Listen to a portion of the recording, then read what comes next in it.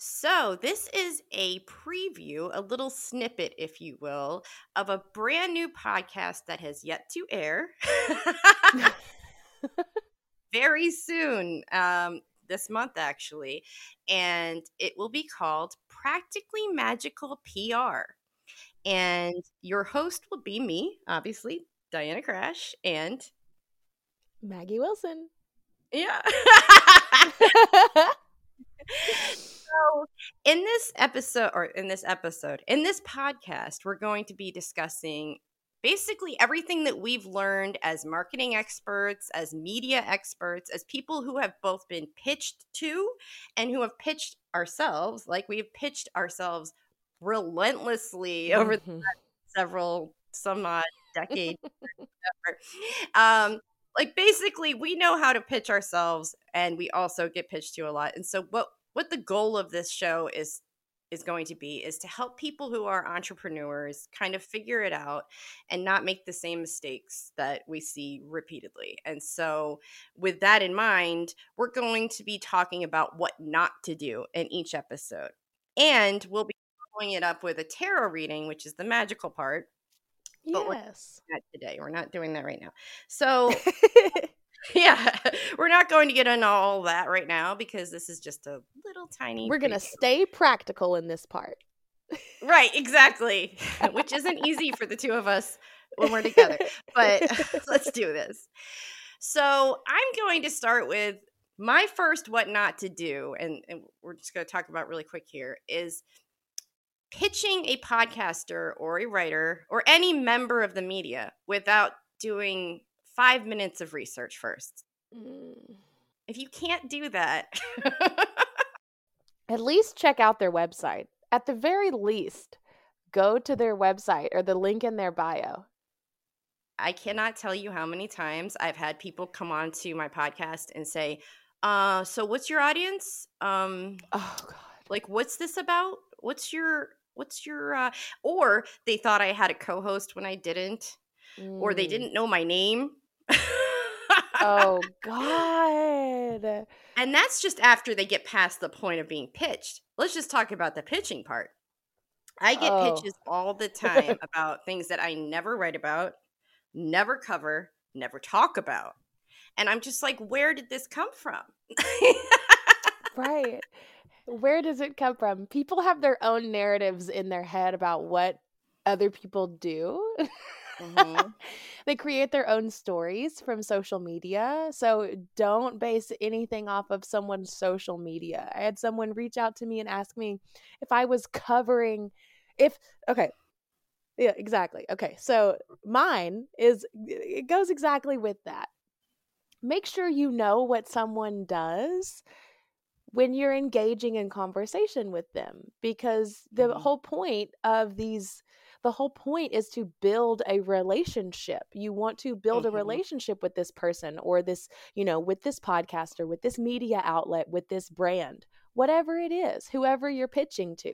Maybe you're an influencer and you want to pitch to brands to create, financial security. You're not just going to reach out to that brand and be like, so what do you do? Like, Right. You would never do that. Yeah. So yeah, just because someone writes about research. cannabis, exactly. Just because someone, I mean, I'm sure you get this a lot. Oh yeah. Being in cannabis is just overwhelming with the ideas and thoughts and takes. And I mean, it's like I could write about the plant itself. I could write about the financial aspect of being in business, or I could write about the law. I mean, I know I'm a generalist, so it is a bit confusing when you Google me because I am all over the place. I get that. But it's a good starting point to at least know that I'm a generalist before you approach me and ask me to cover your clients. Also, it's like what just looking into what the person mostly focuses on will go a long way. If you just call back, say, oh, hey, I saw that you did an episode, about weather and tarot or something like that. And I thought that was really cool. that right there will take you so far in the relationship building part of PR. I mean, you do not need 100%. to spend a lot of money on building relationships. You really don't. You just need to pay attention to who you're pitching and find out or realize why you're pitching them. I should say, not find out. Like you said, we talked about intentions a lot on our other podcast, but it really applies here as well. Being intentional about your approach. You have Yeah. to Because just people literally know. People 5 can minutes. people can see right through the bullshit. Like, Well, if you're sometimes. contacting a brand, I mean, Yeah. hopefully, hopefully. Yeah. I feel like that's the case, but also that people second guess themselves and they're like, oh, well, maybe that's not the case. And it's like, always listen to your gut.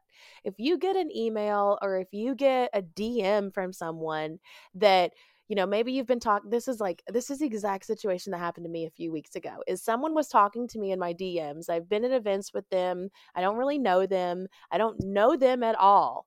But they are known. And Mhm. I mean, you can Google me and you know what I do. I'm an author. I'm a marketing executive. Like, it's not that hard. I'm a podcaster. Mhm. It's pretty much the same shit. Spirituality and Right. cannabis is pretty much the Right. realm that I'm in.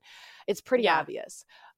Someone sent me a DM and asked me if I was covering an event that, like, they asked me if I was covering the Emerald Cup. And I was like, who the fuck do you think I am?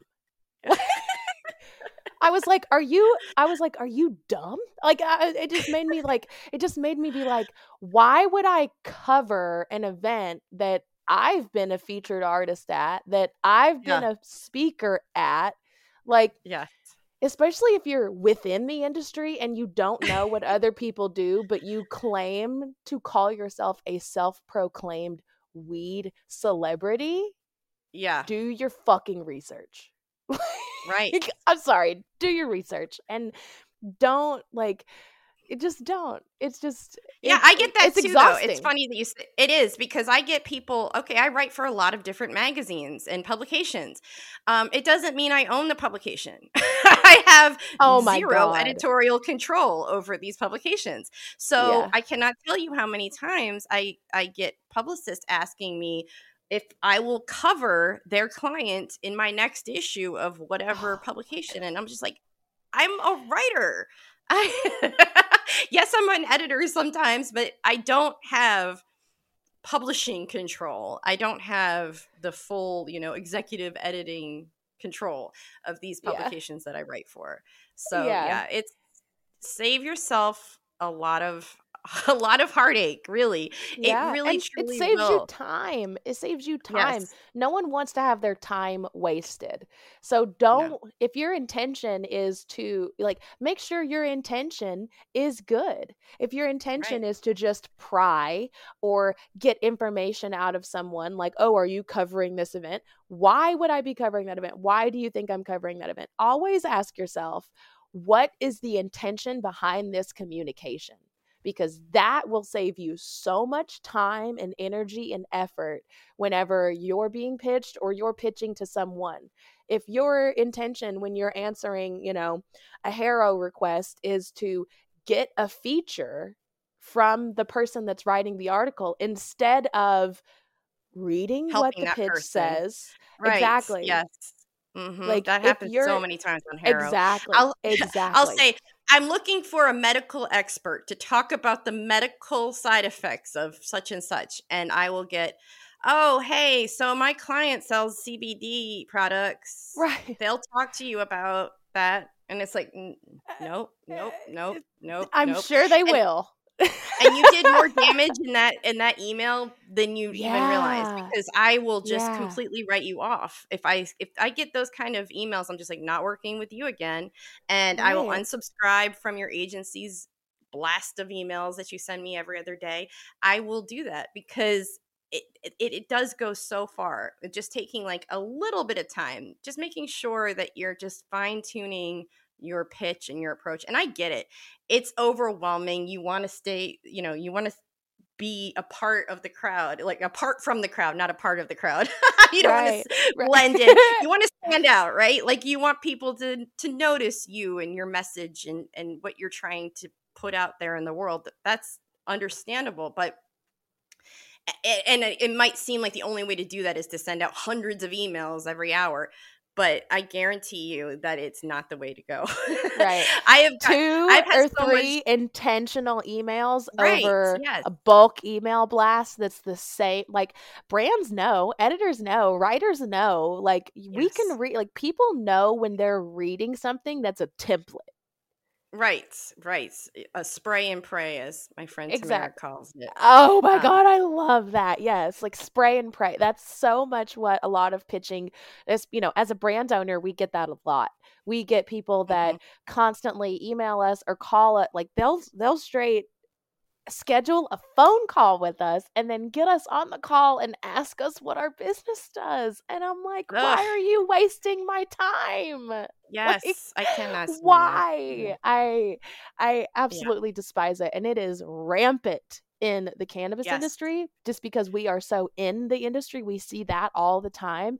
But I know for a fact it is so rampant in creative industries where there's like photographers and creative directors and stylists and musicians and all these things like those. It's everywhere. It's not just solitary.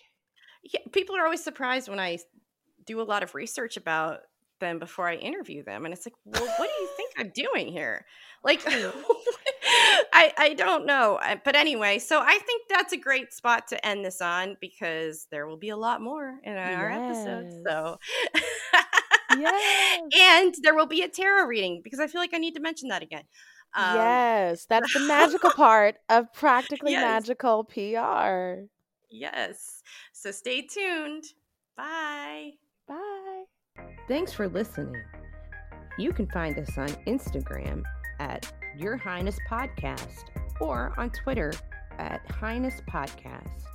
Be sure to rate us on iTunes and subscribe.